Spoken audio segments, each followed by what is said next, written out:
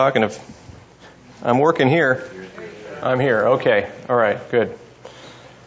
Well, let's begin with a word of prayer.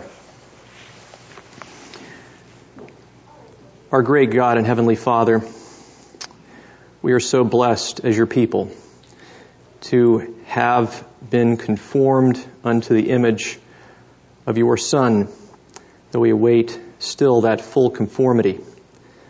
Father, that you have given us the sonship of the end of the ages, that we, the Gentiles, may participate in the fullness of that heavenly inheritance that is above in your Son, and that you have made him our delight, our reward, is above all things most glorious. And Father, we now pray that you would help us to understand the text of Galatians as we see the Apostle Paul striving in the church to defend that gospel and to advance that gospel to the Gentiles, that we may participate in the fullness of the freedom of the sons of God. We pray in Christ's name. Amen.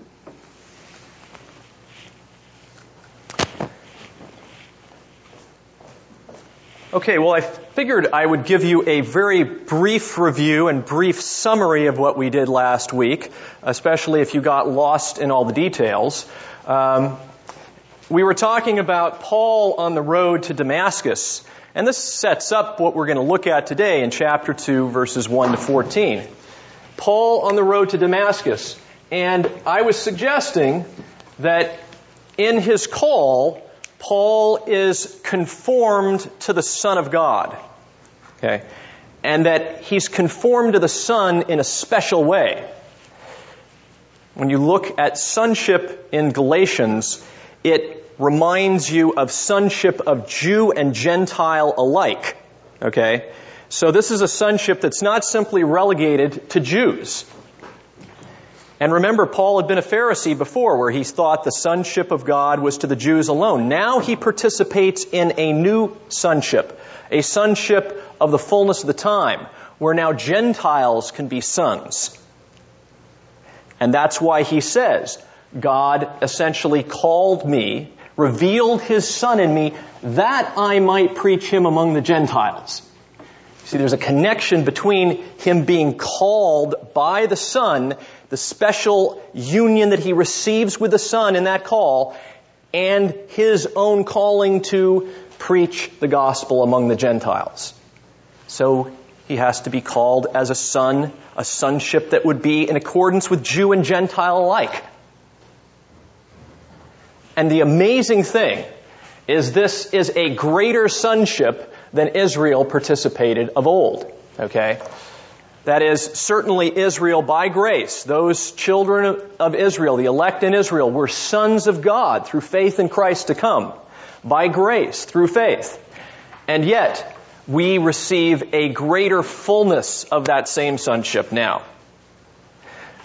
We don't look through types and shadows in the land. We don't see the types and shadows of our inheritance in the land as a means of participating in our sonship above. We have gone beyond that. So now we place our full hope and faith in that inheritance that has come above in the fullness of the times. So we have a greater participation in the sonship of God, now that it is equally for Jew and Gentile alike. And that's what Paul was invited into. That's what he was made a participant of. And that's why you see the drama that I was trying to suggest to you last week. The drama that goes from Paul as the Pharisee to the transformation that takes place at the end in verse 24, where now even the Jewish church, you see, praises God for the work of God done in me. You see, he had the Son in him, revealed in him. Now the Son is revealed through him even to the Jewish church in Judea. I mean, a Jewish church, do you think a Jewish church is essentially at first going to be praising God about works done among Gentiles who are uncircumcised? No. So the fact that they are praising God for this evangelistic message going out to the uncircumcised Gentiles, the fact that they're doing that praising shows that they've caught the vision to some extent. They have seen the transcendent Son of God revealed in Paul. And so they see Christ revealed in Paul, and they praise God as a result. Now, I know that, as you're looking at that, I'm suggesting something where we are called to identify with the Apostle Paul in his transformation. That is, the Gentile. Why is Paul giving this to the Galatians? Why do you think he's giving this to the Galatians in the introduction of this letter? Is it not because he wants to draw the Galatians in union with his call? You see, that's what we saw in 1:6, that they were called by grace and they're turning away from it. Now he's called by grace in 1:16. So he's trying to draw the Galatians into union with his own call. He wants them to see what the Judean church saw, right? Remember, the Judean church praised God for the work of evangelism among the Gentiles who are not circumcised. What are those Galatians doing now? Are they as full of faith as the Judean churches were? No. They are turning aside from that, you see. They are saying, no, in order to have the fullness of the gospel, we may have to be compelled to be circumcised. We may have to be circumcised, right? And we might have to require that of other Christians to be circumcised. So they're not even seeing what the Judean churches saw. So what Paul is trying to do is draw them into union with his story. Now, I know that some of us, when we came to think about Galatians, weren't even thinking about the stories at the beginning. We were ready to get the doctrinal statements and the propositional statements that we would then have to reason out, okay? And thinking about narrative seems perhaps a little foreign to us.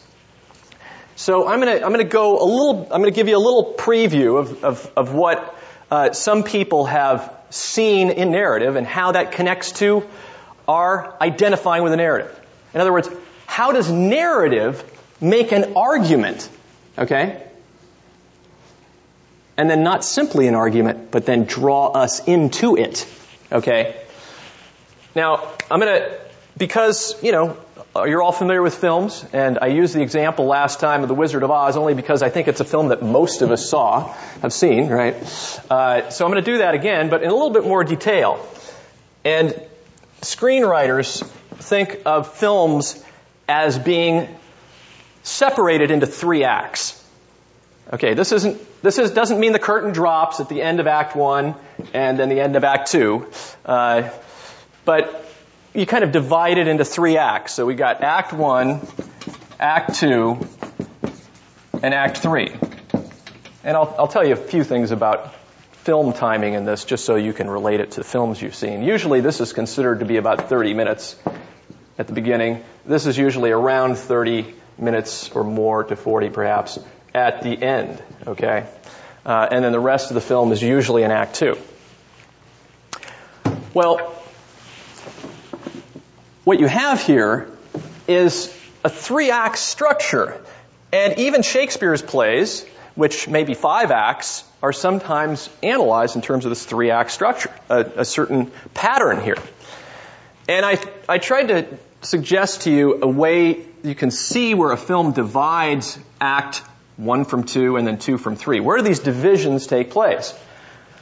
Well, they take place at dramatic turning points. Okay?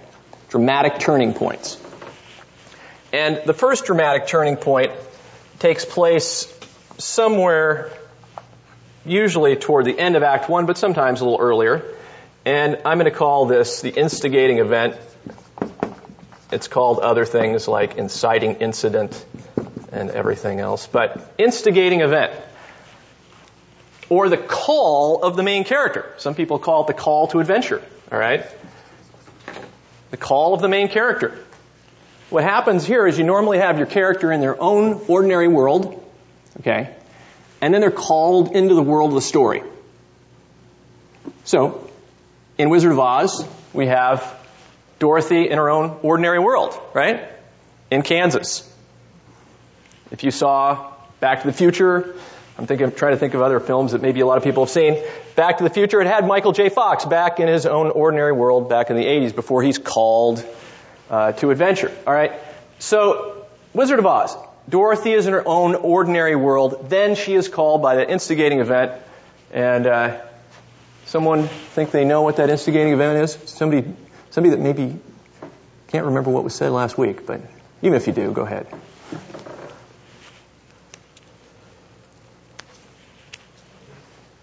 I'm seeing lips move. Ben, does your wife have an answer to this? I think so. I was thinking the tornado. The tornado, you're right. It's the tornado. Okay, so the tornado is Dorothy's call. All right? The tornado. And what happens is she's whirled into the world of the story, and then she gets into Act 2. All right? I'm going to tell you a few things about Act 2, but first, we want to see what divides Act 2 from Act 3. Well, usually at this point, at the end of Act 2, unless it's a tragedy, the main character is at their lowest point. Okay? And I'm going to need another pen because I think this one's running out, so I don't know if anybody can get one for me, but we're at our lowest point there. We'll see if it'll last for a while. We're at our lowest point. Main character is at their lowest point. And then something happens where they at least get their final power over the antagonist, so that from now on, once there's a reversal that takes place here, and I'm going to call that a dramatic turnaround. Okay, dramatic turnaround. And what happens is the main character gets the upper hand over their enemy. Jim. Oh, Pete's got some. Thanks. You're prepared. Thank you, Pete.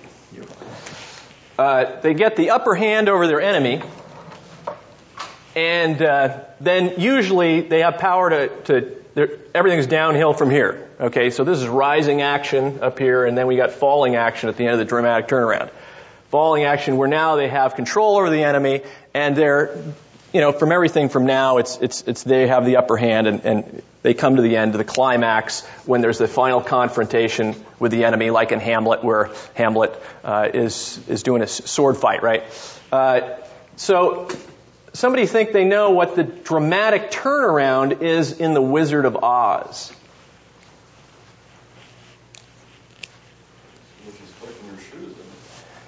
That's a good thought, but not quite. And the weird thing about this is, if anybody's ever killed here, then they're not the ultimate enemy, okay? They're just one representation of evil, which then the character has to fully overcome. So maybe that gives you some ideas about this one.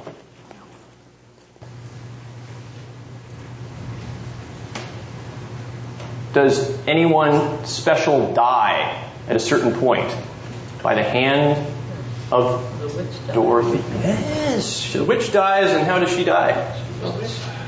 What? She melts. She melts, right? Because Dorothy throws water on her, and then she's melting, right? Okay. So, and from then on, Dorothy has the upper hand to get back to the wizard, and finally says, "There's no place like home." All right? Now, so this is the water on the witch. Now, this tells us a little bit about the development of the drama, but I want to show you one more thing that is central to understanding dramatic development. And that is, in Act 2, which is our largest act in a film, we have what are sometimes called stages of opposition. Maybe 4 or 5, okay? Stages of opposition. And what happens here is, before I tell you about stages of opposition, first I've got to tell you, beginning with this, with the stages of opposition, to begin it, you've got the call. The main character has a call to adventure, all right? And with that call, they have a desire. We'll call this a desire line. A desire that they want to pursue. Okay. Let me get a better pen here. They have a desire that they want to pursue. And, of course, in Dorothy's case, it's what?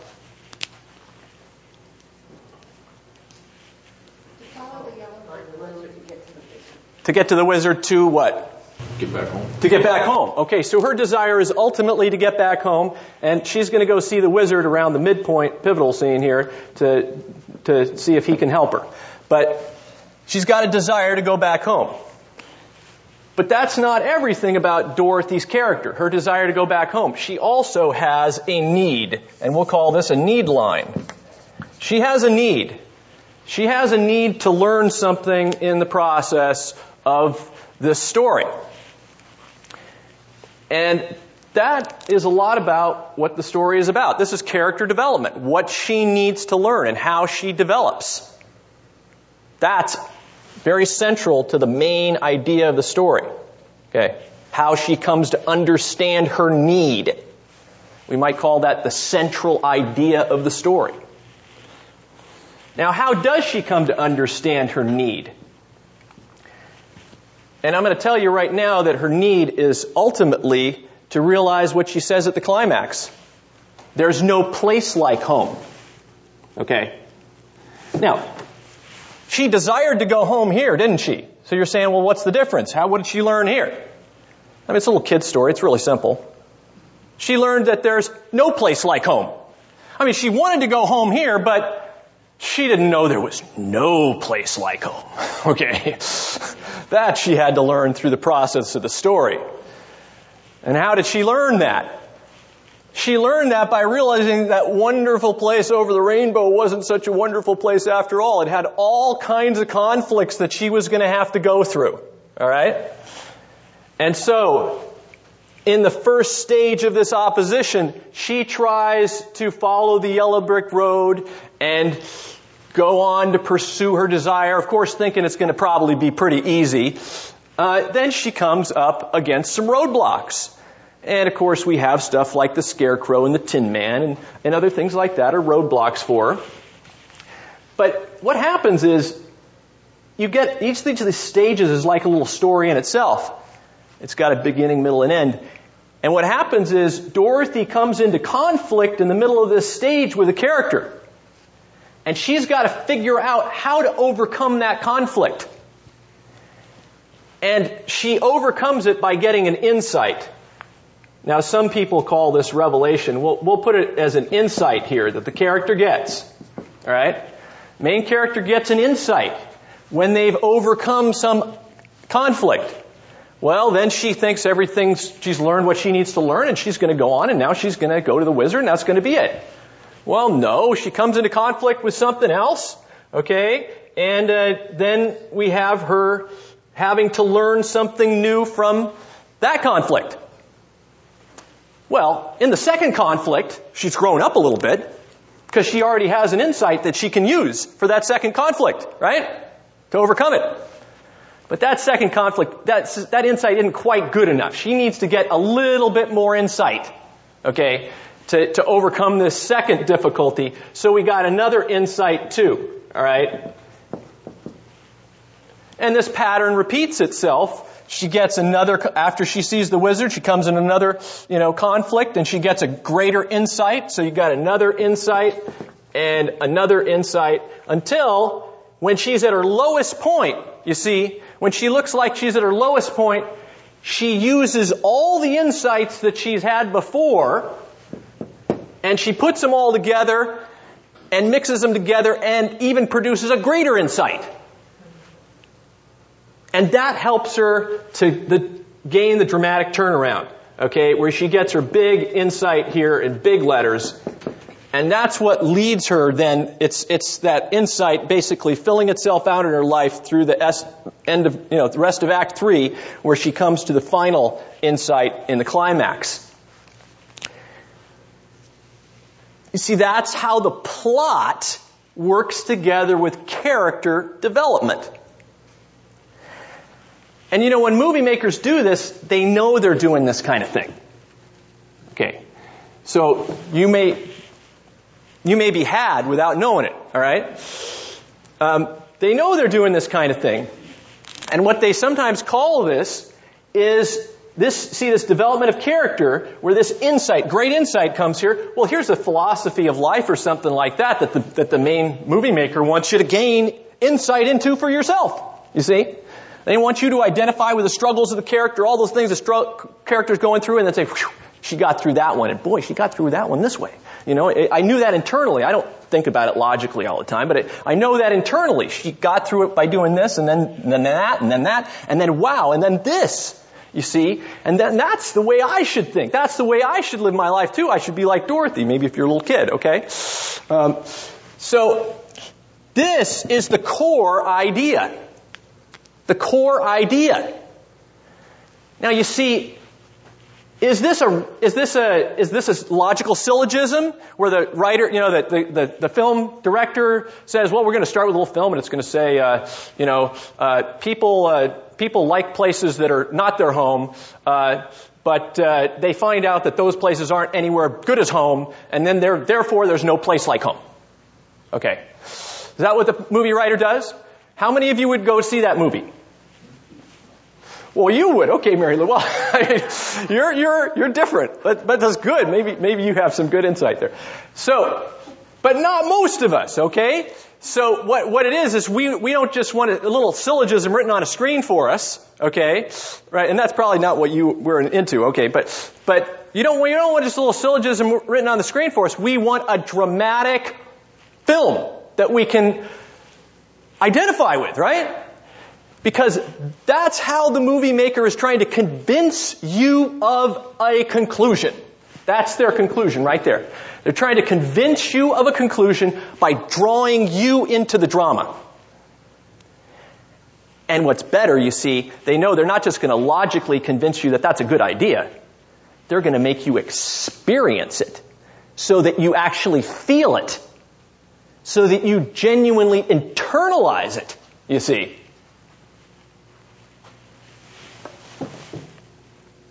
And that's the way, I mean, this is a more sophisticated way maybe of analyzing stories, but people have analyzed stories like this back to Aristotle, okay? And writers of stories in the ancient world also knew what they were doing. And I'm going to suggest to you that Paul knows what he's doing when he writes this story, you see. He wants to do the same thing. He has a main argument that he is arguing. Okay? And he is doing it by story. And he's showing it primarily about how the Son was revealed in him and how that revelation came to be displayed more and more. Okay? Whether it's the apostle gaining new insights, okay, or it's us gaining new insights into the apostle and what he's made of by the drama. Okay? And so, we get a new insight and revelation of who the Son is, the Son who is in him. And in this case, in this drama, we gain a revelation of that transcendent kingdom of God that transcends earthly Jerusalem, where our sonship is above in the heavenly places in Christ Jesus, who is the true Son of God, the heir of God eternal. And we're in union with him. And we see that and feel it displayed in the life of the Apostle Paul. Now, briefly, just one more thing. Some of you may wonder whether, to do this, I focused on the way Paul uses the language of in me in his call, okay, to reveal his Son in me in 1:16.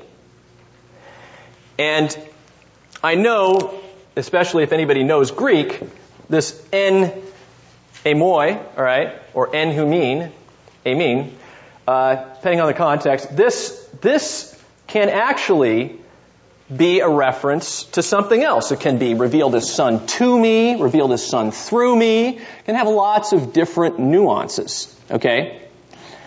And by suggesting that it has the nuance of revealed as Son in me, I'm not denying that it has certain other nuances too.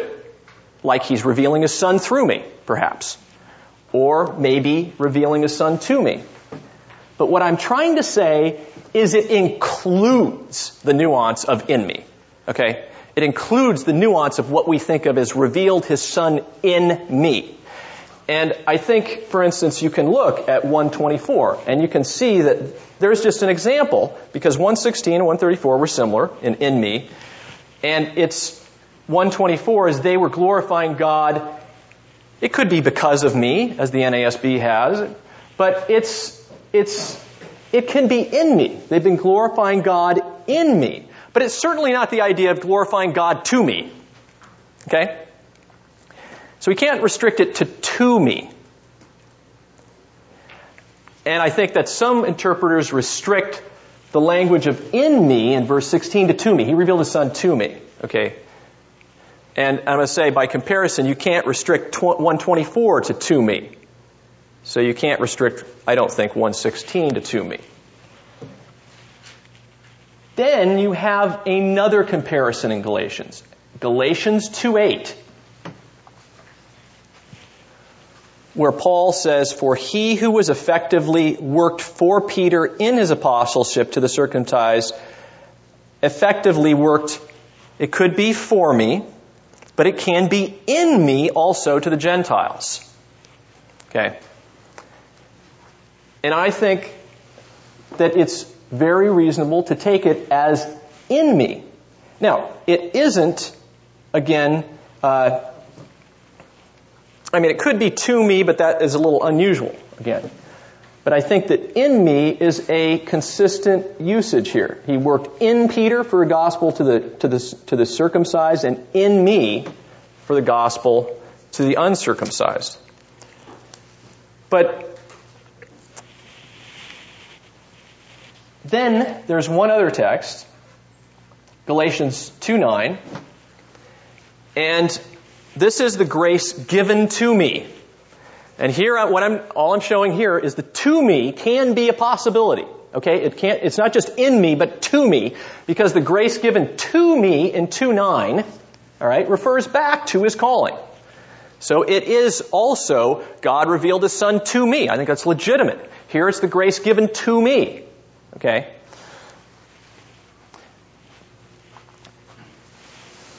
I think the greatest, perhaps the strongest in me statement occurs at the end of this whole narrative. And that's in 2:19, where Paul is actually giving a speech that then culminates the fullness of this narrative. All right. It's actually 2:20, I'm sorry. I have been crucified with Christ, and it is no longer I who live, but Christ lives in me. And the life which I now live in the flesh, I live by faith in the Son of God who loved me and gave himself up for me. This is the Son who lives in me. Okay? So, I would just suggest that it's very probable, okay, to take his language of his call also as in me. And to see that how he then expresses that through this story culminating in this speech. Okay, whether it's given at Antioch or given to the Church of Galatia. So now, as we look at chapter 2, I want to suggest to you that all of this is in the background. The dramatic identification with the Apostle Paul, and him then carrying on that story. Okay? We're carrying on that story. We've only seen part of the story so far in his call and the response of the Judean church to his mission. Now we're seeing another part of the story. The story where he does finally go to Jerusalem in chapter 2 for a little bit longer stay, or at least a more important visit. Say.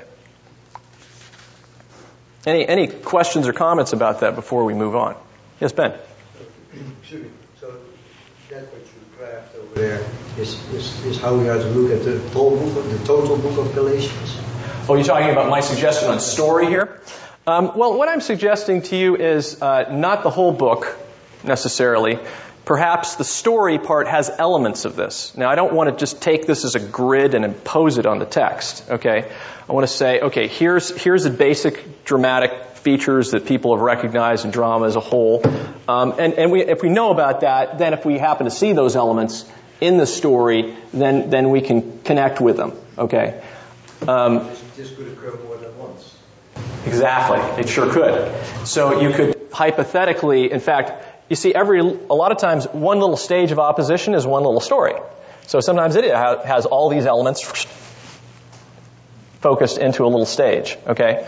Or one act also is kind of like one little whole story put together. Has its own beginning, middle, and end to some extent. Not, maybe precisely. The rising action and falling action is very clear in the whole pattern of the story. But at least certain elements of the story are found in each little vignette. So here I suggested to you that there were different stages of this story.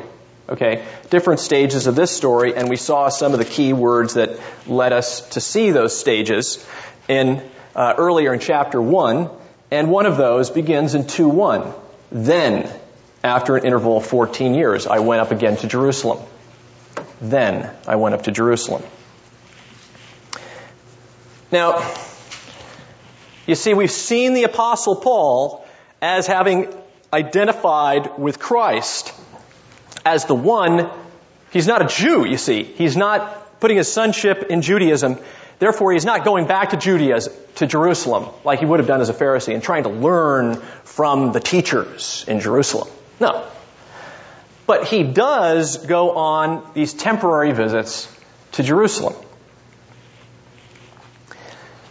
And what I've decided to do on this little story here is kind of give you what I think is the overall theme of the contrasts that occur in this story. At least we're going to look at chapter 2, verses 1 to 10 first. That's the story where Paul goes to Jerusalem. Okay. And what I'm going to suggest to you is what I think the main central conflict is first. And then we'll look at the details of the story. Well, I think the main central conflict, to some extent, is found in the main theme that I suggested to you before. And that is that Paul's gospel is not according to man. And he does not seek to please men. Okay. See, if he seeked to please men, he wouldn't be a servant of Christ. And I think this goes back to his earlier description of his gospel. His earlier description of his gospel, which is that it is a gospel describing the age to come, intruding into this age through the death and the resurrection of Christ. And therefore, this age, you see, this age is contrasted to the age to come, but now age to come semi-realized now. The heavenly kingdom has been made ours through the death and resurrection of Christ.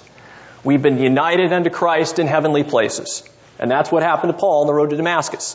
See, he saw the risen Christ, in fact, in the midst of history. Remember that? Risen Christ in the midst of history, which told him the age to come had intruded into the midst of history. Well, what's then the contrast that Paul is bringing out here between this age and the age to come? I would suggest this age is according to man, and this age is, if we can say in small letters, according to Christ. Okay, not of men or through men. Now, I want to remind you where I see this theme in the broader story, okay? where we see this theme in the broader story. Because we see it right here in 2:6, first of all, in our little story. And Paul says, "But from those who were of high reputation, what they are makes no difference to me. God shows no partiality, while those who were of reputation contributed nothing to me." Now, that may seem a little unusual to you. You're wondering, where in the world do we see this according to man theme here? And I'm going to suggest we don't find it even here in the NASB clearly in translation. That we find it in the Greek. It is the face, you see, the face of man. God does not regard the face of man. God does not, there is no difference, you see. God does not regard the face of man. So we here have the face of man. And that's how I see it connected to what we already saw in chapter 1, verse 11, where he says,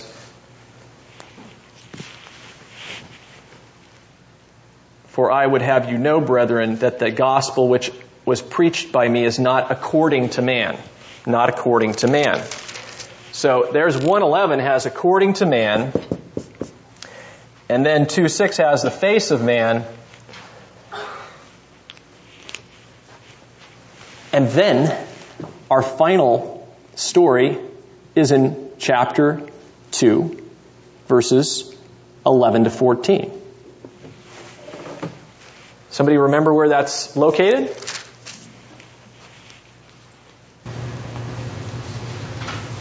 Stephen, where's that located? Antioch. Okay. And what do we have here in verse 11? "For I would have you know, brethren, that the gospel preached by me is..." Somebody have an NASB that wants to tell me? "Gospel preached by me is..." Not something that man made up. Good. Not something that man made up. Or the NASB has "not according to man." The gospel given by me is not according to man. Okay. So now we have in 2:11, "not according to man." All right. But again, what we have here is in the Greek, we have according to face. Okay. Literally. Okay. So according to face.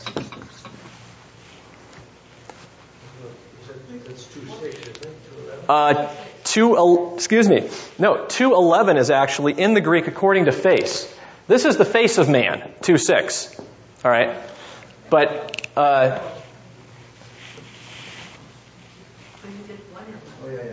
okay, but in the Greek in 2:11 you have kata prosopon, okay, according to face. And so what I'm suggesting to you is that, yes, they've translated this correctly in a sense, not according to man if you have the NASB, but it's according to face. And that's what tells us that 2:6 has a similar theme. You see, we've got according to man here in 2:11 connects with man, right? And 2:6's face connects with 2:11's face. Yes? Well, According to man is the 1:11, is it? yes, that is in 1:11. That is in 1:11. That's according to anthropon, okay, which is man. It does not have according. Your version may not have it. It says I opposed him to his face. Yes, it's according to face. You could put it. Let's just put it that way. It could be translated that way. Okay. I opposed him against his face. You might say, okay.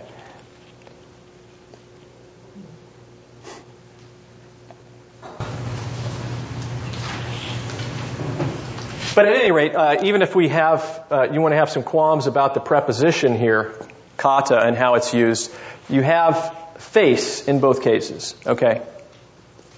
Opposed him to his face. You see, the face of man God does not regard. And guess what Paul identifies with God? He doesn't regard the face of Peter. And so he speaks against his face. All right. So what I'm suggesting right now is, since we're dealing primarily with 2:6, I want to suggest to you that, in effect, you have this theme that is not according to man. We find it in all these different segments of the narrative. Okay, I mean, 1:11 introduces the whole narrative, but then we got in the story of Jerusalem, and we got in the story of Antioch. Okay, I'm going to suggest to you this is a main idea. This is like a core idea in the narrative. Do you have a question, Rain? Okay, thought you had your hand raised. All right, this is like a core idea. I should suggest it to you something like the core idea in a story. Okay, what the character gains insights into, all right, and how the character either develops or we see the character's character revealed. Well, this is a core idea. That's my suggestion. And it is connected in chapter 2 with another theme. And that is, see if someone can get it, the end of 6. God shows no partiality. Well, what's the rest of 6? What's the end of 6 say? Those who were of reputation contributed nothing to me. Yes. Okay.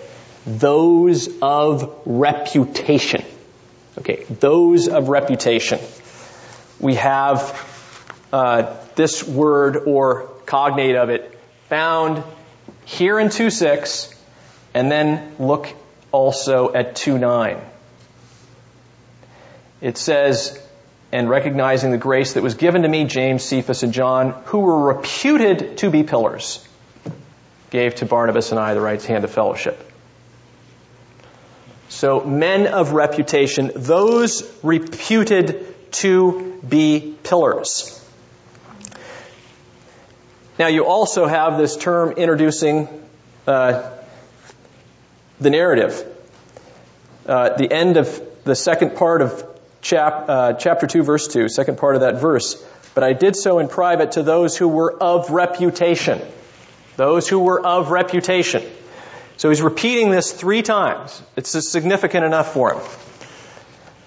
And especially here in 2:6 and 2:9, we have that appearance. Those of reputation. Reputation. Now, how could this be connected to the idea of a gospel according to man versus a gospel according to God? Well, I'm going to show you by thinking about the other idea that comes in here. I'm going to suggest, first of all, that those of reputation, you see, the world seeks for reputation. That's what this age is about. That's what a gospel according to man would be. Seeking the men of reputation. Men of face. We look at them on their face value. People who have reputation in the community.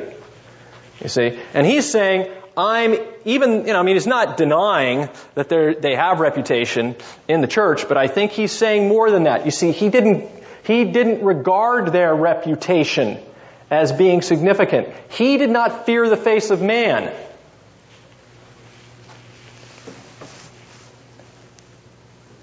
Why do I say that? You might say, that reputation here is just used ambiguously. It doesn't have any negative connotations at all. Well, look at what occurs in connection with it. Notice what he says. Here, he says, verse 6, God shows no partiality. See what he says at the beginning of 6? But those who are of high reputation, what they were makes no difference to me. God shows no partiality. See? God shows no partiality. And that's what you have here. There's no partiality.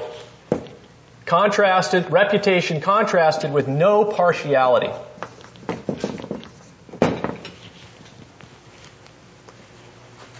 God in his heavenly arena shows no partiality to man, because this kingdom is not of men or through men, but through Jesus Christ. And so those of reputation made no difference to me, because God shows no partiality. So you see, what I'm suggesting is this is connected with the transcendent nature of the kingdom of God.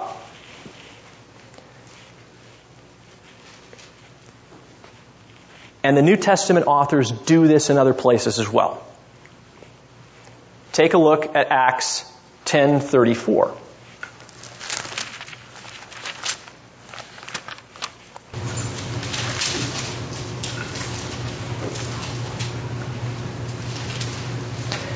This is after Peter goes...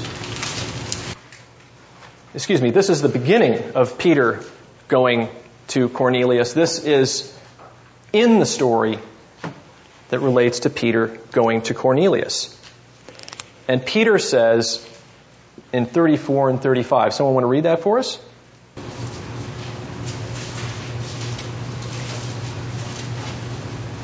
And opening his mouth, Peter said, I most certainly understand now that God is not one to show partiality, but in every nation the man who fears him and does what is right is welcome to him. Okay. God shows no partiality, because men in every nation who fear him are accepted. Well, wasn't that true in the... What I'm going to suggest to you is that isn't Peter giving us something new about the new covenant age? He's just learned something new, that God gives the Holy Spirit even to the uncircumcised Gentiles. This is something new in the history of redemption, isn't it? I mean, certainly there were God-fearers in the Old Testament, you might say. Yes, there were God-fearers in the Old Testament. But the God-fearers, Gentile God-fearers, were not given full rights of entry into the full participation of communion with God. And to receive full rights and full participation, they would need to be circumcised. And what you have here with Cornelius is you have a righteous man who's praying to God. So he's a saint in the Old Covenant sense, before Peter comes to him. And he prays to God, and God hears his prayer, and God brings him the fullness of the new message of the new age, so that he can participate more fully in the life of God through Jesus Christ. And to do that, this uncircumcised Gentile doesn't need to be circumcised. God gives him the Holy Spirit without circumcision, right? And Peter says, I now recognize that God shows no partiality. Well, did God show partiality to some degree in the Old Covenant age? To some degree, I'm going to suggest. I mean, certainly you can find texts in the Old Testament where God shows no partiality in judgment amongst his people. You know, the poor and the widow alike are considered righteous in God's judgment. Yet, here is an age where that idea in which he showed no partiality comes to its fullness in Christ. So that there's no partiality between Jew and Gentile. You see, this statement that Peter is making has to represent something new about the new age. Because he's saying, I realize now that God doesn't show partiality. Because he's given this uncircumcised Gentile the Holy Spirit. So by relative contrast, he had shown some degree of partiality before, where there was a distinction between Jew and Gentile. So this idea of no partiality in its full sense gives its fullness in the new age in Christ Jesus, where there's no distinction between Jew and Greek, slave or free, but all are one in Christ Jesus, all equally participants in the inheritance above. So, and Paul does something similar in Romans 2:11. You can look at that as well. So, what I'm suggesting to you here is that this dramatic conflict that we have as a whole in chapter 2 is this conflict where Paul is coming to Jerusalem and he's posing these false brethren. Okay? These false brethren who want to gospel according to this age. They want to go backward in the history of redemption, where there was a distinction between Jew and Gentile. Right? And they want to circumcise the Gentiles. And Paul implies that that's a gospel according to man, that that's another gospel. That's another gospel. And what he does is he then comes with the age to come. He has identified with the Christ who is to come. Remember, the Son of God. And the Son is the Son in the full sense now, in which we are sons. No distinction between Jew and Gentile, right? We're all sons of God in Christ. So he has entered into that sonship. Paul has. And he's bringing that sonship to the church more and more fully in every encounter he has. And so that sonship is a sonship in which there is no partiality. It is according to Christ, not men. And so when he comes in dramatic conflict in Jerusalem, he is trying to bring about a resolution that will advance that gospel in contrast to the Judaizers.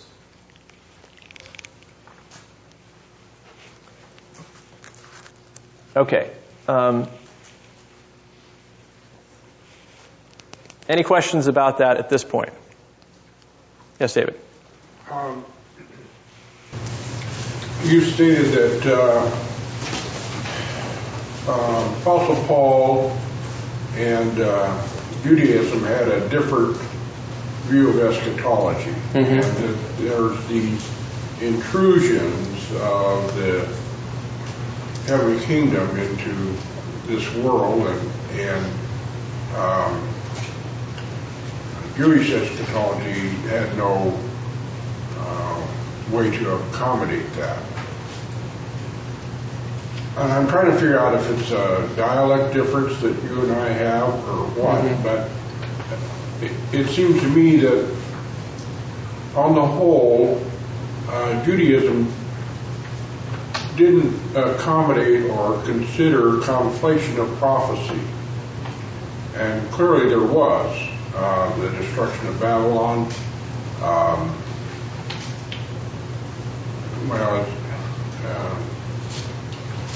and the Lord recites out of Isaiah, he cuts off just before the last sentence of quotation. So in my dialect, I would say that Israel, Judaism, didn't understand conflation of prophecy, and so they were in error, I guess, as to interpretation of events that were prophesied, and is the basis of why they were blinded as to who the Messiah was. I don't know. I'm having a little trouble articulating whether or not I'm missing something very fundamental. Yeah, and I'm not. You may have a few ideas in mind as far as conflation of prophecy. So, let me stab at something. If you want to press me back on this, you can. Is that let's just look at this two-age pattern in general. Okay. Keep losing that. Now, what I'm suggesting is, and this is really following off what Gerhardus Voss has suggested, in a sense, in the prophets, is when the prophets prophesy, they look back to the Jewish theocracy, Kingdom of David, and they say that was a failure in some respects. Okay. Not that God hadn't given genuine salvation to Israel by faith, but that the kingdom as it was advancing even in the land of Israel, in the promised land, that type and shadow was a failure. Okay. And as a result, the prophets predict a future kingdom which will never be reversed. Okay. The kingdom of David was reversed. It went backward. And it was eventually split up, right? It was split up and then captured in exile, both the kingdom of Israel and kingdom of Judah. But in the future, God will bring about a new heavens and a new earth. God will bring about a new eternal kingdom. That's what we use the term eschatology. Last things. Eschatos is last. And ology is just like biology, right? Study of something. There's a study of last things, study of final things, you see? Things that will never be reversed. Okay? So here they're prophesying that eschatological kingdom, a kingdom that will never be reversed like the theocratic kingdom of old. And they're doing it in terms of blessing and judgment. And I would suggest that they don't recognize that the blessing and judgment is first of all centered upon the Christ. The Christ who receives the final eternal curse that the prophets predict. You see, that has come upon Christ himself. So even that has intruded in the midst of history, in some sense. Christ, didn't he receive eternal judgment on the cross? Eternal condemnation for us. And as God, he was able to bear that load, right? And satisfy all of it in a moment of time, because he was an eternal being. Yes. And he also brought the eternal blessings as well. So we've got the eternal curse or judgment, and we've got the eternal blessings. So we have the eschatological age, if you will, intruded in the midst of history. But we don't have its final culmination yet. We don't have the final catastrophe where this present heavens and earth pass away, okay, eternally. So that's the way I'm looking at it. I know, others, dispensationalism especially, looks at it differently, where they're actually looking at these prophecies. See, the prophecies of Israel returning to the land, I'm suggesting, is forever. You look at all those prophecies, they refer to God bringing his people back forever. And I don't think a 1,000-year period does justice to that. But dispensationalists want to see that Israel as being the physical Israel according to the flesh exclusively. And they want to see the land of promise, especially being the land in Israel, back there where everybody's returning. And so that makes it very difficult for them. And I think that's a form of Jewish eschatology. Okay? Because I think that's what Israel was looking for. That is Israel according to the flesh. That's what Israel according to the flesh was looking for. Now, we can look at this and we can look at those Israelites according to the Spirit, though. What was David looking forward to? What was Abraham looking forward to? Abraham rejoiced to see my day. You see? Abraham was looking for this. Right? So, those who were looking for this eternal, everlasting kingdom by faith, they received it by faith. What do you think about Anna in the temple? Receiving it by faith, right? Okay, so you've got these believing Jews receiving this kingdom by faith. So all the Old Testament in itself looked forward to the heavenly kingdom. And once the heavenly kingdom come, they would say, that's all we need. We got the heavenly eternal land. We've got Christ, that is. We've got that eternal inheritance in God himself. I have Christ my Lord. I don't need anything else. But what happens is when Christ has already come, and then you say, no, I still do need this. I still do need an earthly inheritance. I still do need to become Jewish. Because if I become Jewish, I've got an earthly inheritance in this world. I start thinking like the worldling, you see. I've got to hold on to that. And so if you see the Old Testament saints, they would look through those things to Christ to come. Well, if Christ has already come and you still want that, then it shows that really what you wanted is that. You didn't want what it pointed forward to. And that's what so by the Judaizers going back to the law, now that Christ has come, now they're making a this worldly gospel according to man. Okay? That's my claim here. They're reverting to a unbelieving Jewish eschatology. Okay. Well, why don't we take a break, and then we'll look more detail at the narrative.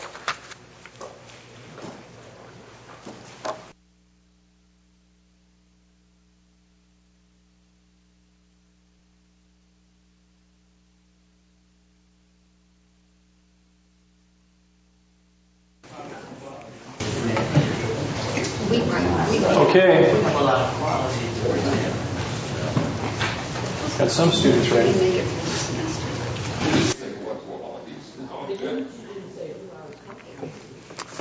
All right, let's take a look at the narrative now in some more detail. So I've given you what I think is the central conflict. And so let's try to get into the drama of this conflict a bit by looking at some of its details. First of all, can someone tell me who the characters are of the drama? Who are the characters?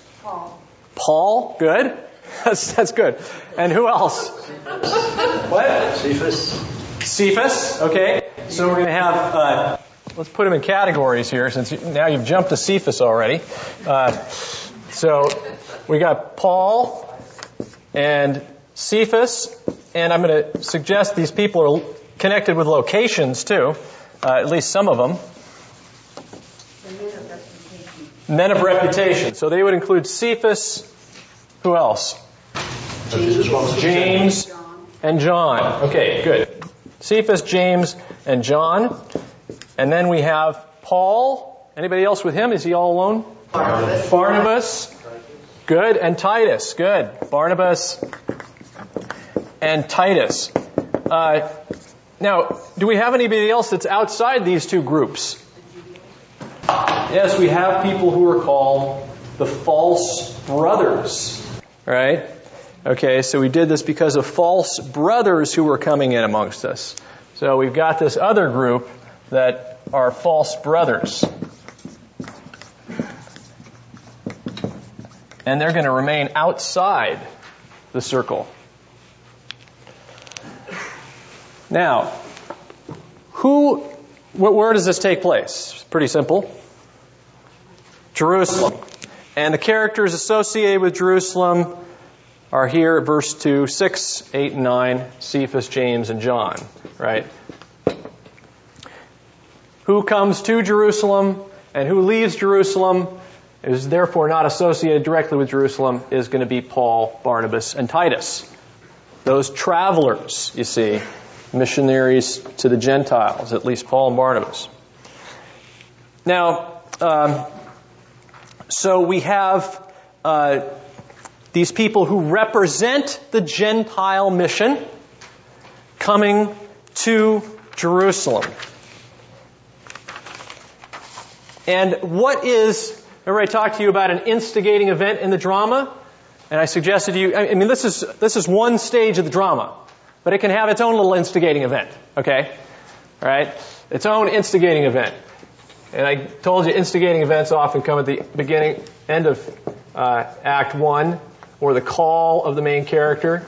And then we have a turnaround here, dramatic turnaround. But even in a little short narrative, we can have some of this. So an instigating event is what here? What instigates Paul coming to Jerusalem? Is it not the false brothers? The false brothers is part of it. Verse 4. They have to be certain. Because of false brothers. But his first call to this is because of a Revelation. revelation. Okay, so we have him being called because of a revelation. All right, just like, therefore, this is a call from God himself to come. It is not of men.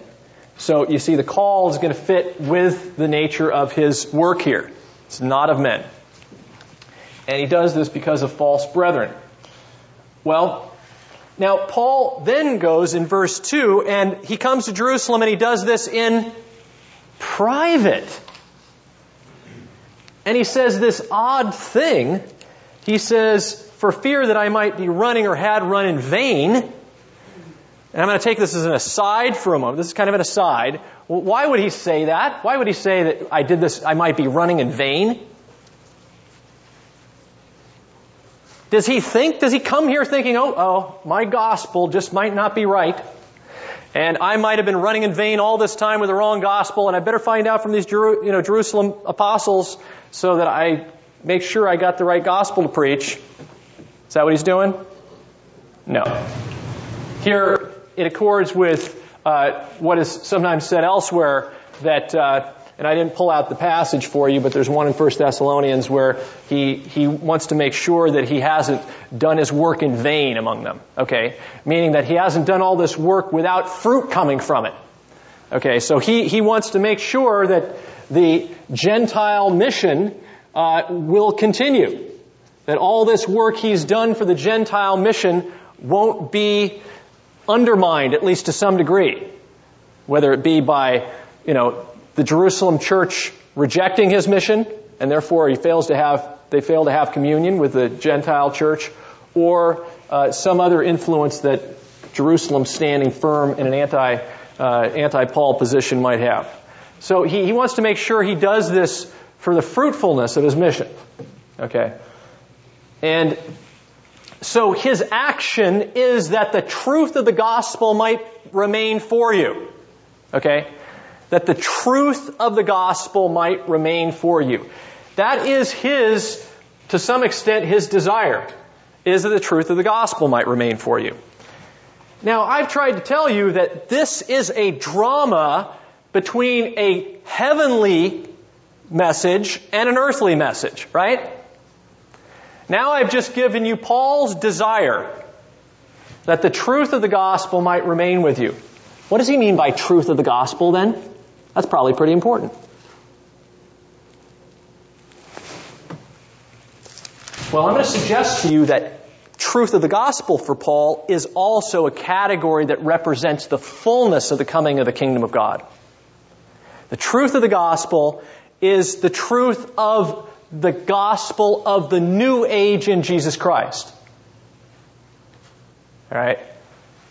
For instance, take a look at the other usage that Paul has of this term in verse 14 of chapter 2. But when I saw that they were not straightforward about the truth of the gospel, I said to Cephas in the presence of all, if you being a Jew live like a Jew, and so forth. When I saw that they weren't acting in truth according to the truth of the gospel, what was this story? Isn't this Peter? He doesn't want to eat with Gentiles, right? He wants to remove himself from the Gentile table fellowship. He wants the Gentiles to be first circumcised in order to come to the fellowship table. And so what is he doing? I'm going to suggest part of what he's doing is he's reverting to the Old Testament food laws. And he's seeing those food laws as separating him from Gentiles who do not eat according to the Old Testament food laws. That's what Peter does in Antioch. You see, he wants to go back to those Old Testament food laws which made different kinds of foods that Jews are supposed to have, what we know as kosher. And when you do that, you can't eat the same food as Gentiles, and in that sense, you can't eat with Gentile table. And so that's what Peter is doing. He's going back to the Old Covenant. And Paul is saying that is not acting according to the truth of the gospel. Well, is it according to, in and of itself, was it according to the Old Covenant? Before the coming of Christ? I mean, if you separated from a Gentile, would that be according to the gospel as God revealed it in the Old Covenant? If you were a Jew, sure. If you were a Jew, you could separate yourself from the Gentiles, right? Because that's what you're called to do. And that would be in accordance with the good news of salvation given to you as a Jew in Christ to come, right? You're looking ahead to Christ to come, and you could do that in good faith, couldn't you? But now that Christ has come and brought the new age where there's no distinction between Jew and Gentile, you can't go back to that. That's not living in accordance with the truth of the gospel. Yes? This was after Peter's vision, right? This is right, yes. It's after Peter's vision. So he should have known better. Okay? And actually Paul does critique him for that. Though you, being a Jew, live like a Gentile, now what you're trying to call the Gentiles to Judaize. Right? But what I wanted to point out here is this is the term that he's using, truth of the gospel, then is about the fullness of the revelation that's come in Christ, the fullness of the new age that's come in Christ, where there's no distinction between Jew and Gentile. So when he uses that back in chapter 2, verses 1 to 10, you see, in our other story here, when he says that he did this that the truth of the gospel might abide with you, you see, he's talking about the truth of the fullness of the end of the ages. He's talking about that semi-eschatological gospel. That gospel where now this age is intruded into the age to come is intruded into this age. You see, the truth of the gospel is the truth of the fullness of the end of the ages. And he's making sure that the Gentiles don't have to be circumcised, you see. So that truth of a transcendent kingdom of God will remain for the Gentile church. Okay. So this is all about, you see, this is another indication that we're talking about the heavenly kingdom of God in Jesus Christ. Because he said it's not according to man, right? But according to Christ. And that was a way of contrasting the age to come with this age. Now he's talking in terms of the age to come, now intruded, is the truth of the gospel. And he constantly is contrasting that to basically the falsehood and the inadequacies of the Old Covenant order that the Jews are trying to return back to. That is, the falsehood of returning back to it now that Christ has come. Okay. Not that it was false at that time. All right. Well, in a drama, you've got characters, right? And you've got character responses, and we want to see how this heavenly gospel is enacted in the life of Paul and Timothy.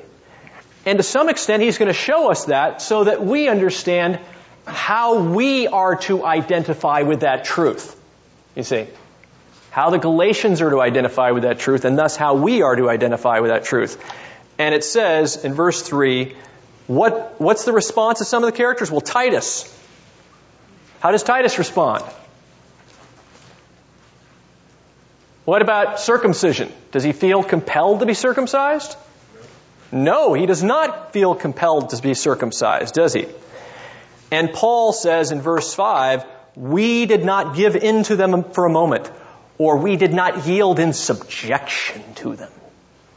We did not yield in bondage to them for a moment.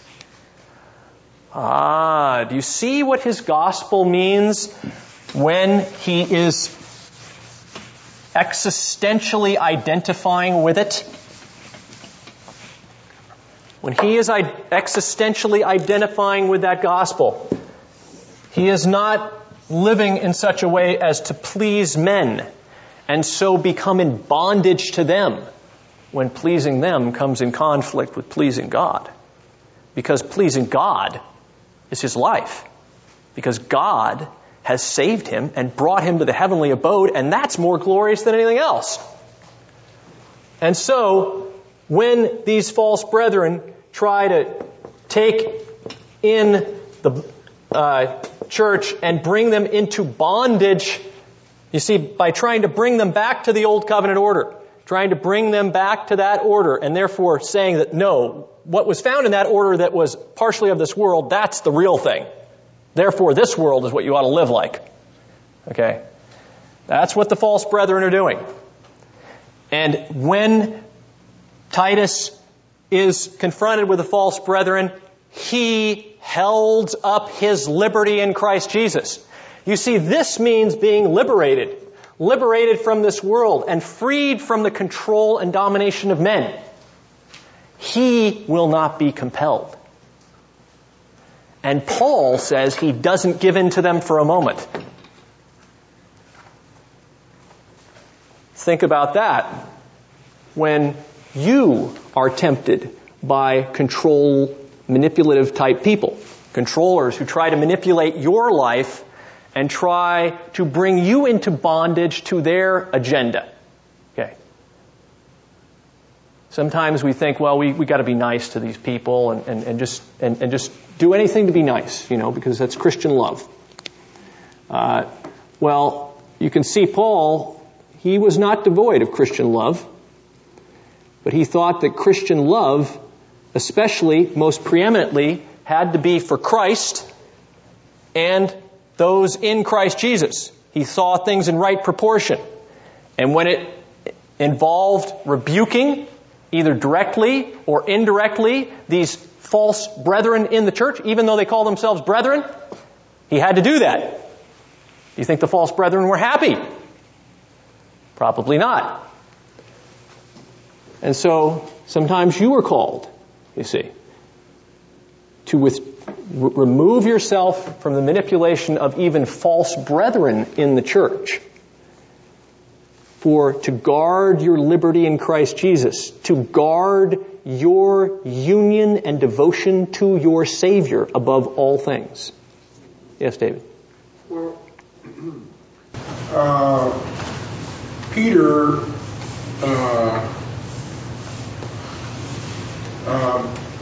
backpedals, and he's going through some of the separation that historically the Jews had from the Gentiles. Mm-hmm.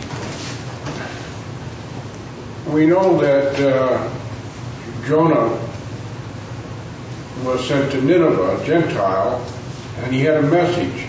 So they had, Old Testament Judaism had some interaction with the Gentiles. But Nehemiah had the returning on repatriation of the Jews that were in exile. They return and he makes them put away their foreign wives. I'm trying to find out how the confluence of these competing Old Testament events and policies plays out. Is that why the Old Covenant was so much less, so diminished compared to the New Covenant? Or you like you say, you see beginnings of that gospel message going out to the nations, right? Especially in the prophetic period. Okay, but you also have Gentiles before that. I mean, you have Gentiles all the way back to at least Ruth and Rahab the harlot. You have these Gentiles coming into the faith, right?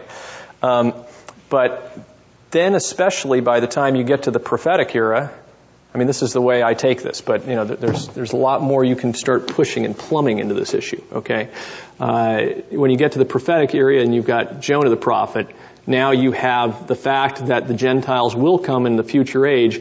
That fact that Jonah is prophesying gets intruded into his life. He identifies with the future in his own life. He identifies with Christ, as imperfect as he is, before the time, and he preaches to the nations, and the nations do repent. At least Nineveh, there seems to be some genuine repentance there, right? And some genuine conversion, and you're right. He's not calling them to be circumcised, as far as we can tell. Unless I'm missing something. Am I missing something from that prophecy? No. Okay. Then this is before the time. Okay. But we don't see that gospel mission continuing out from Jonah's preaching on into the ends of the earth. We see it as a foretaste of that age to come.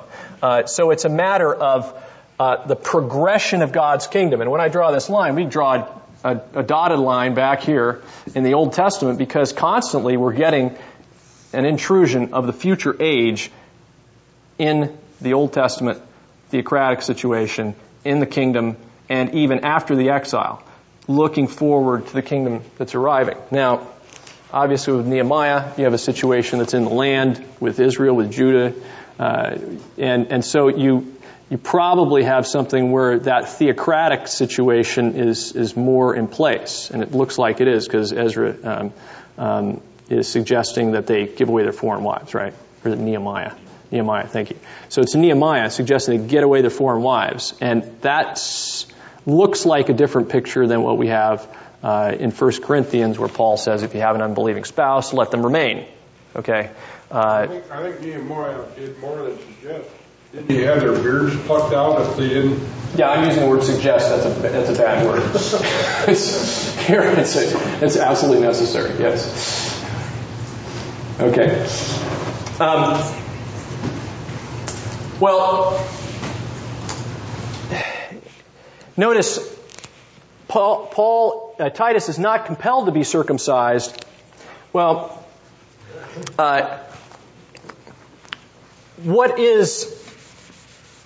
Paul is rejecting the fear of men, you see.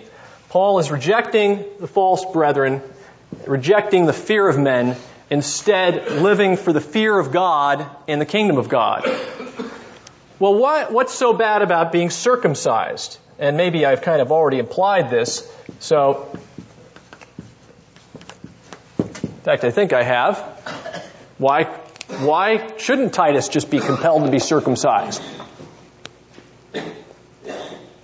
I mean, Paul circumcised Timothy, didn't he? Of course, Timothy had a Jewish mother. And so Paul did that to please the Jews. But here we have Titus, who's probably a full-on Gentile. And the issue is, are they going to be compelled to be circumcised? As if circumcision is a requirement to be saved. If you are going to be saved, you must be circumcised. That's what the false brethren are saying.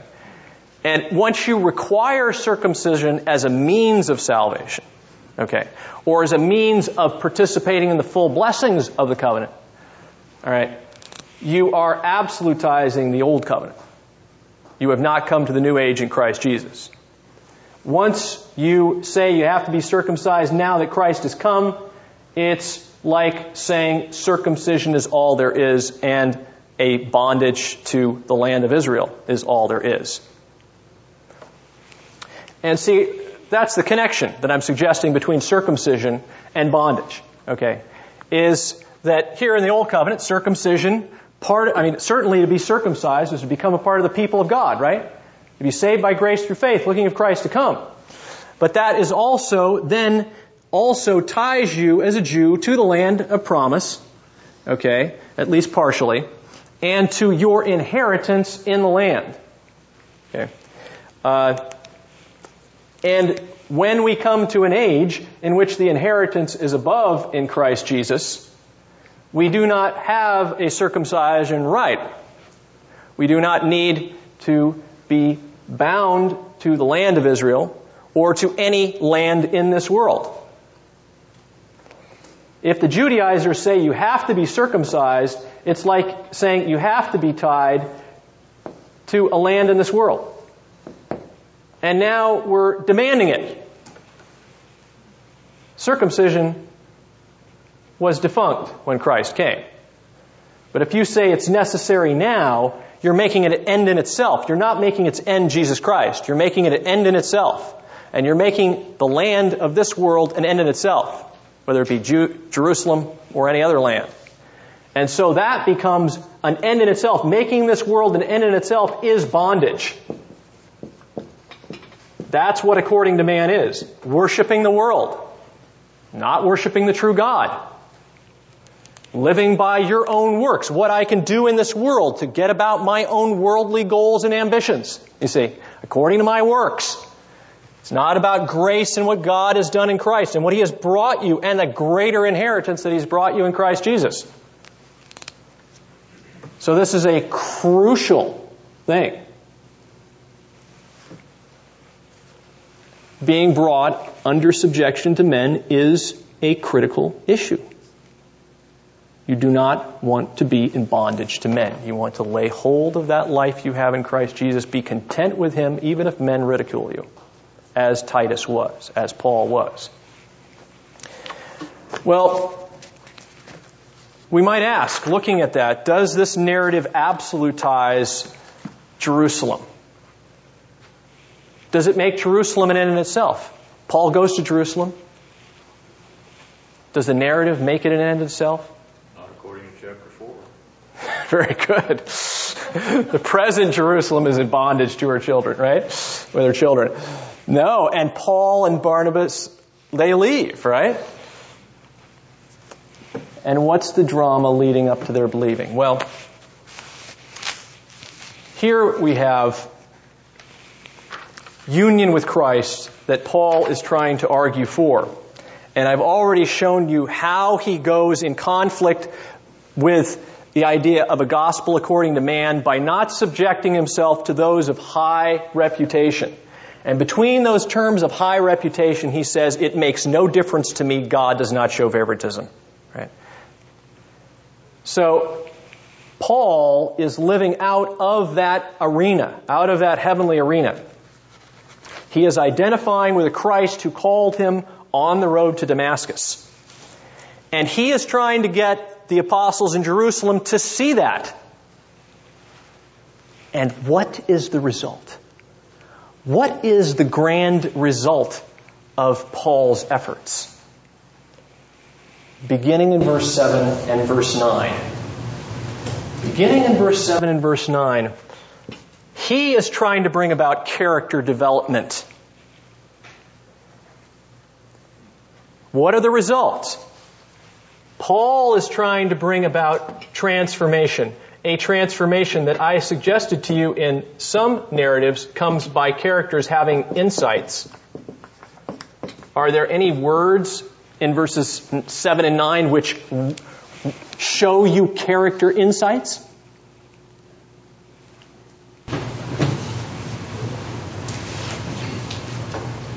Extending the right hand of fellowship. Okay, that's good.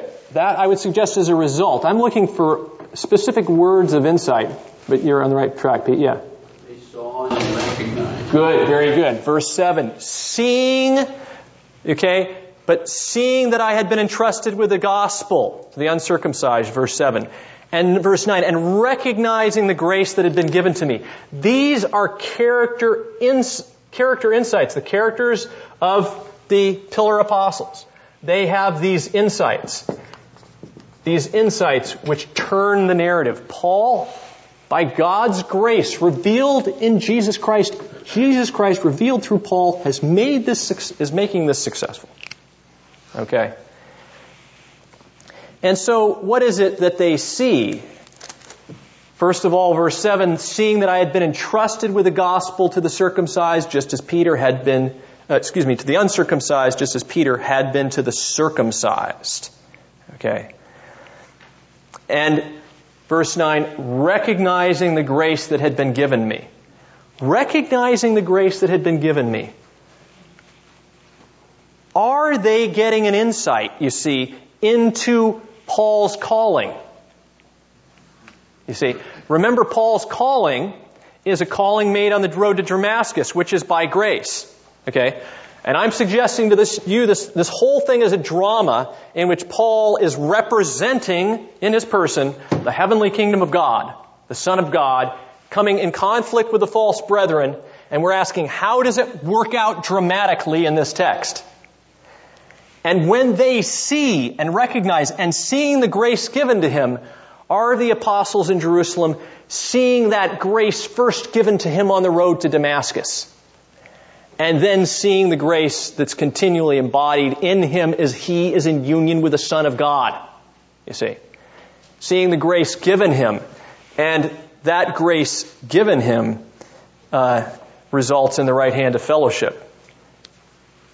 And you see, in between this recognition, between the seeing in verse 7 and the recognizing in verse 9, you have this idea of God working in him. For he who effectively worked in Peter in his apostleship to the circumcised effectively worked in me also to the Gentiles. See, that's what they recognized. They saw the working of God in him. The working that God began on the road to Damascus and was continuing on through his ministry. And then they responded, as Pete said, by giving Barnabas and I the right hand of fellowship. There becomes that union. You see, you've got two groups. Potentially there might be some conflict. Paul wants to make sure that he hadn't run in vain, right? But now there's a resolution of those two groups by giving him the right hand of fellowship. So they are binding themselves to Paul and how Christ has revealed himself in Paul. Remember how Paul, on the road to Damascus, God revealed his Son in him, that he might preach him among the Gentiles? He revealed the Son a sonship, which is to Jew and Gentile alike.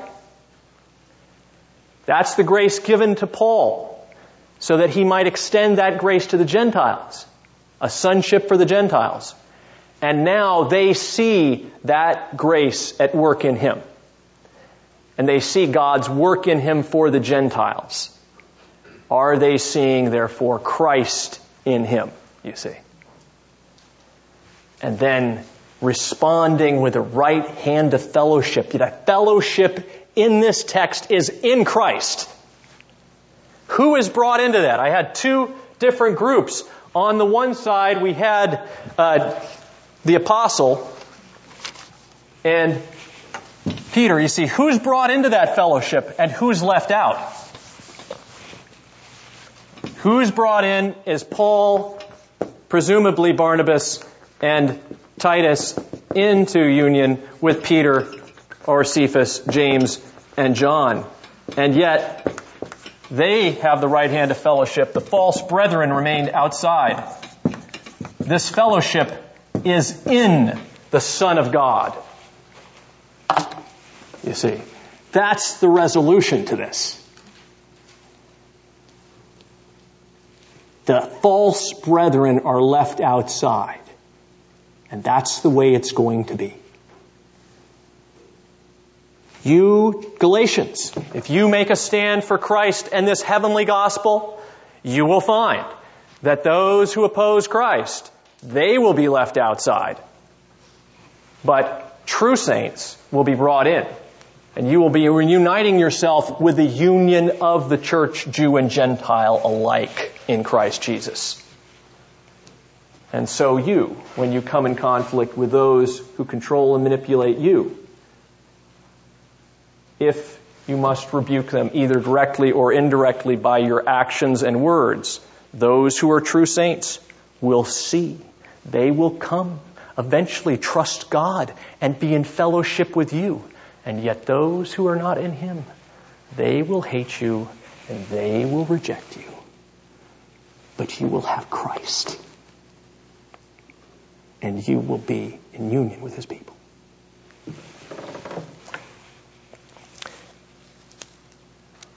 And so this fellowship is extended in verse 2. They only asked us to remember the poor, the very thing I was eager to do. This is probably remembering the poor in Jerusalem to give them gifts.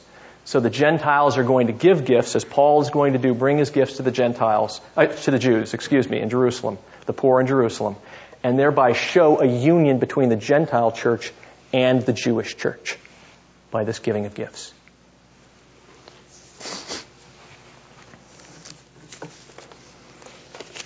Okay, any questions about that? Yes, David. Galatians is typically viewed as being against legalism. My question is it Judaizers, that sort of legalism, or how much more extensive is it? It seems to me like it cannot be against all laws. It can't be antinomian. Because Paul certainly sets down a requirement for Peter to disengaged from being a hypocrite.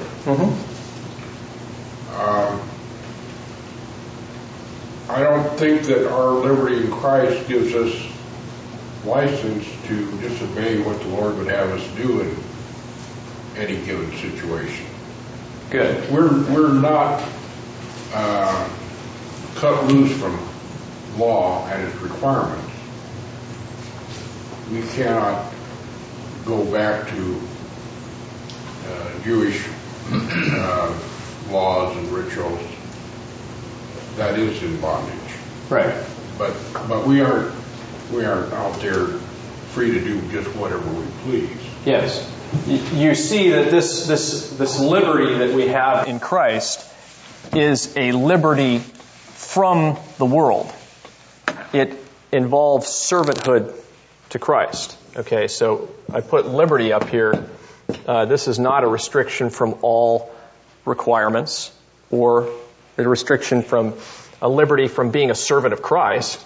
This liberty is in the same heavenly category as what Paul says in chapter 1, verse 10. If I were to please men, I would no longer be a servant of Christ. Right?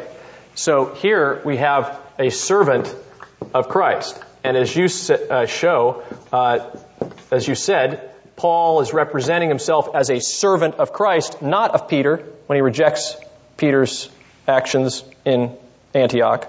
And Paul is also showing himself a servant of Christ when he is rejecting the false brethren, and Titus is showing himself a servant of Christ when he refuses to be circumcised. You see, you choose one or the other. You're either going to serve men, as Jesus says, or serve God. Right?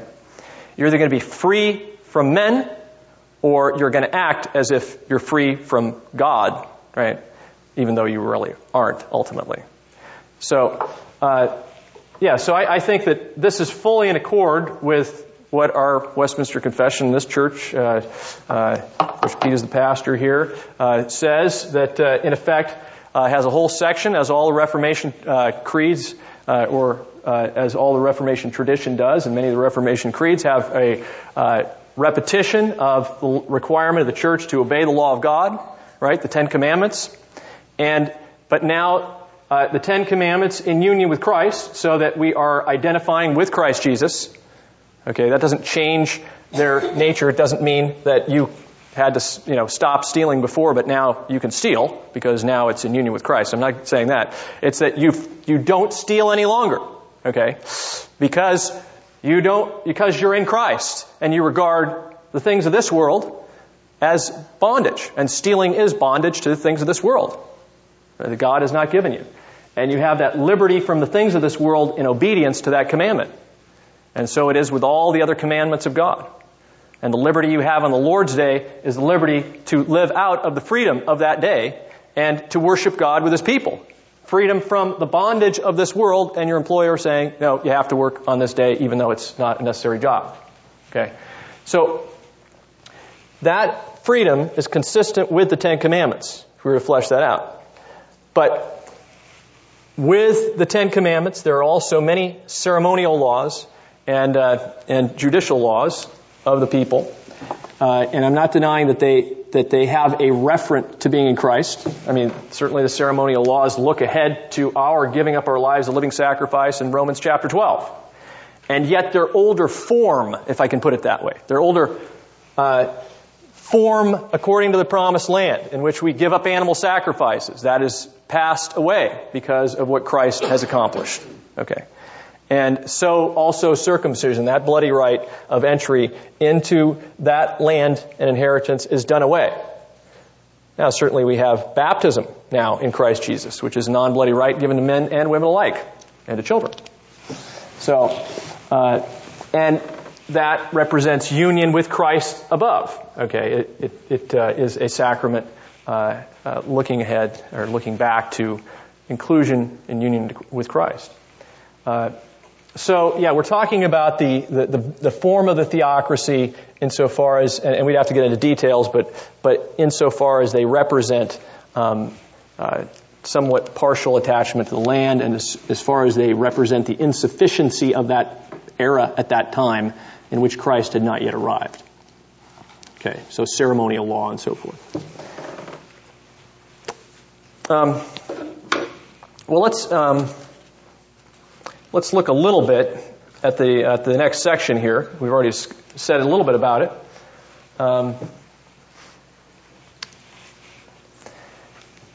What happens in Galatians chapter 2, verses 1 to 11?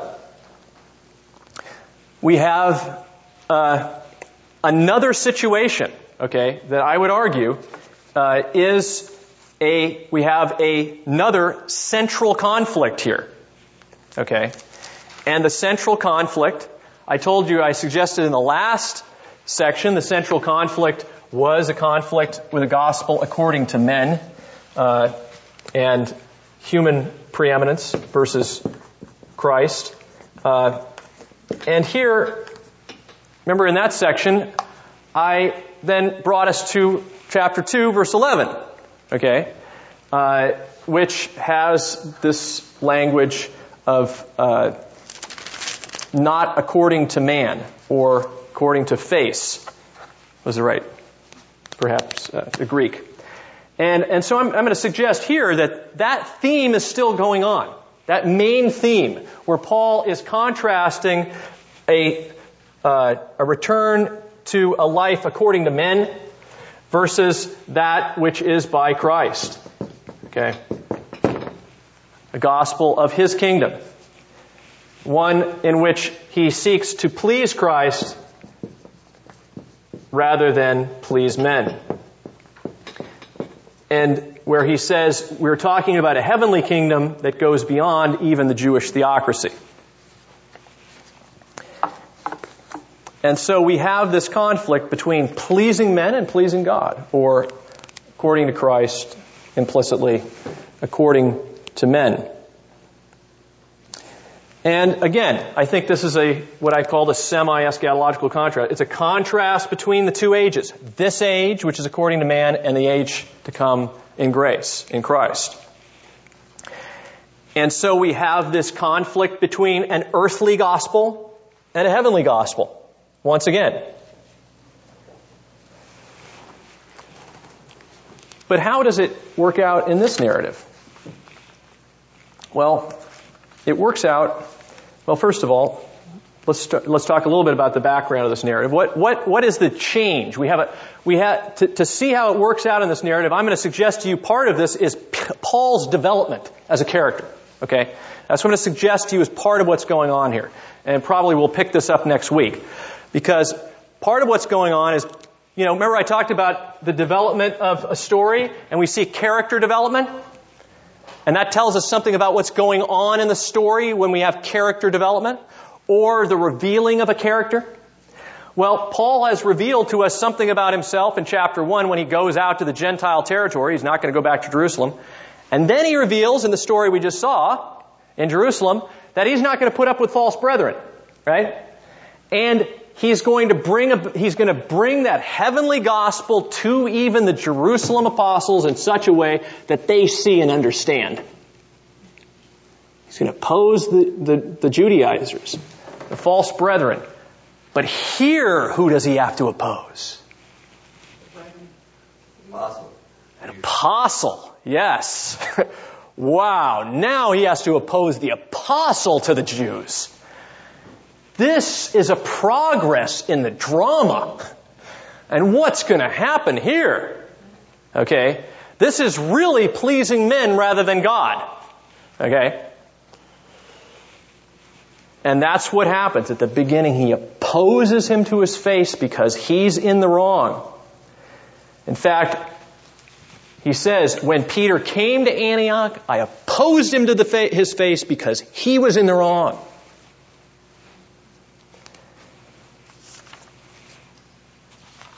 And what was Peter? How does Paul describe Peter here? The one who was in the wrong. Look at 2:13. He says, and the rest of the Jews joined him in hypocrisy, with the result that even Barnabas was carried away by their hypocrisy. Okay, one's a verb, one's not, but nonetheless, it's the same word. Hypocrisy. Hypocrisy. Peter is involved in hypocrisy. Well, I'm going to suggest to you this hypocrisy is because Peter doesn't recognize is not acting in accordance with the transcendent nature of the kingdom of God. That's what hypocrisy is connected to here. Why do I say that? Notice what's said right before that verse, in the end of verse 12. But when they came, he began to withdraw, hold himself aloof, fearing the party of the circumcision. Who is he fearing? God? Then who? Men. Yes. He is living according to men. He is fearing men.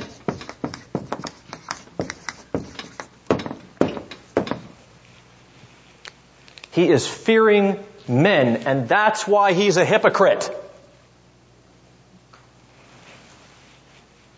Pretending to do this for God, perhaps.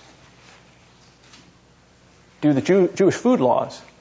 But really, he's a hypocrite. He's doing it for men, because he fears men. So again, Paul is going to have to bring that heavenly transcendent gospel, in which there's no distinction between Jew and Gentile to him.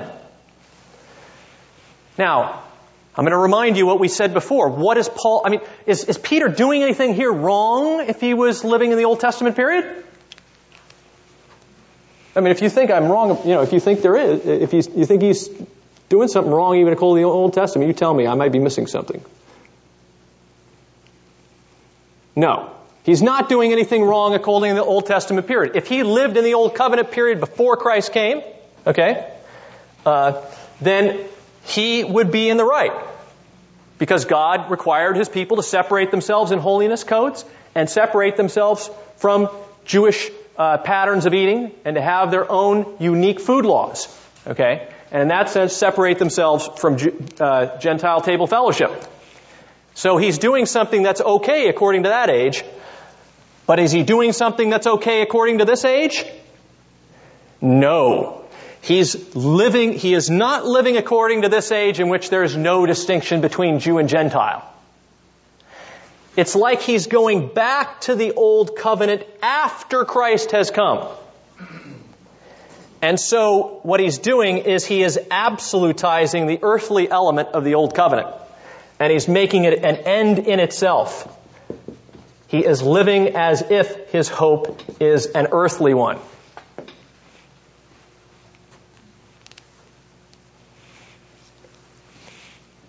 And what does Paul do? Paul opposes him to his face, right?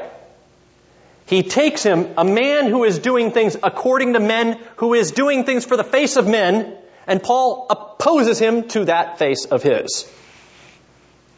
Paul rejects this bondage of men and wants to bring the church to recognize the liberty that's in Christ.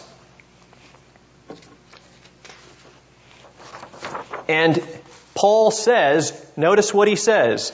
He says in verse 14, but when I saw that they were not acting according to the truth of the gospel.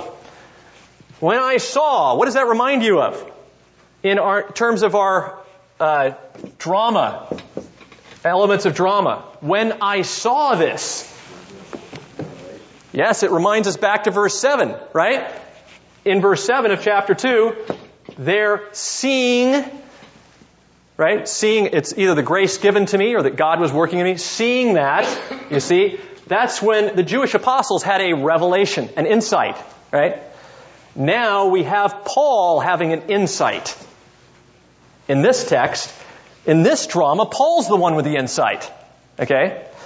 He's seeing, and the insight is not so much he's getting a new insight into the gospel perhaps, but it's that he's seeing Peter opposing it. Okay? So he sees that they were not acting straightway according to the truth of the gospel. Truth of the gospel being the truth of the heavenly gospel. They, seeing that, you see, I said to Cephas in the presence of them all, such and such and such and such. So you see, in this narrative, Paul tells us about how he opposes Peter to his face in verse 11, and then he goes on to describe Peter's hypocrisy, and then in 2:14 he repeats, in a sense, his rebuke to Peter. Both these verses have Paul's rebuke. Okay? And in between there is Peter's hypocrisy and fearing men. And so, in effect, we have him bringing to Peter this transcendent heavenly gospel and rebuking him for living after men. And if you see, there's a number of dramatic changes here from the previous chapter I won't get into yet because we've got to close. But I want you to see the end in what he says. He says, if you being a Jew live like a Gentile. Okay? If you being a Jew live like a Gentile, live like Gentiles and not like Jews, how is it that you compel Jews or Gentiles to Judaize, or to be like Jews? The verb is Judaize. You have Jew, Gentile, Jews, Gentiles, Jews. You see, Paul is contrasting, in a sense, the situation that Peter is doing, and yet he's using language of Jew, Gentile, to then perhaps make him see that no, the Gentiles have union with Christ like the Jews, together in Christ. You cannot make them Judaize. Okay. And in effect, Paul brings his gospel. Remember the gospel that they had seen in the previous section in Jerusalem. They'd seen that he was an apostle of the Gentiles and they to the Jews. He's now bringing that gospel to bear in that drama that's at Antioch, in the life of Peter himself. You see, and this is what he's calling the Galatian church to identify with him in that kind of drama as they must oppose the Judaizers. And so we, you see, are to enter into this narrative ourselves, seeing ourselves responding and identifying with Paul, responding perhaps to his rebuke, responding to this message, to find ourselves in union with Christ, the Son of God, who is the Son of Jews and Gentiles alike, embodied in the life of this apostle. This is your life. This is the kind of liberty you have in Him, that you are inheritors of the age above, and your life is hidden with God in Christ Jesus. Any questions? Yes, Stephen. Who are the ones who are giving Peter, James, and John that reputation? The ones who's holding them in that repute? Well, you're asking in general, or is it the Galatians? I've assumed that those regarded to be pillars would be those regarded by the church, especially there in Jerusalem, to be pillars.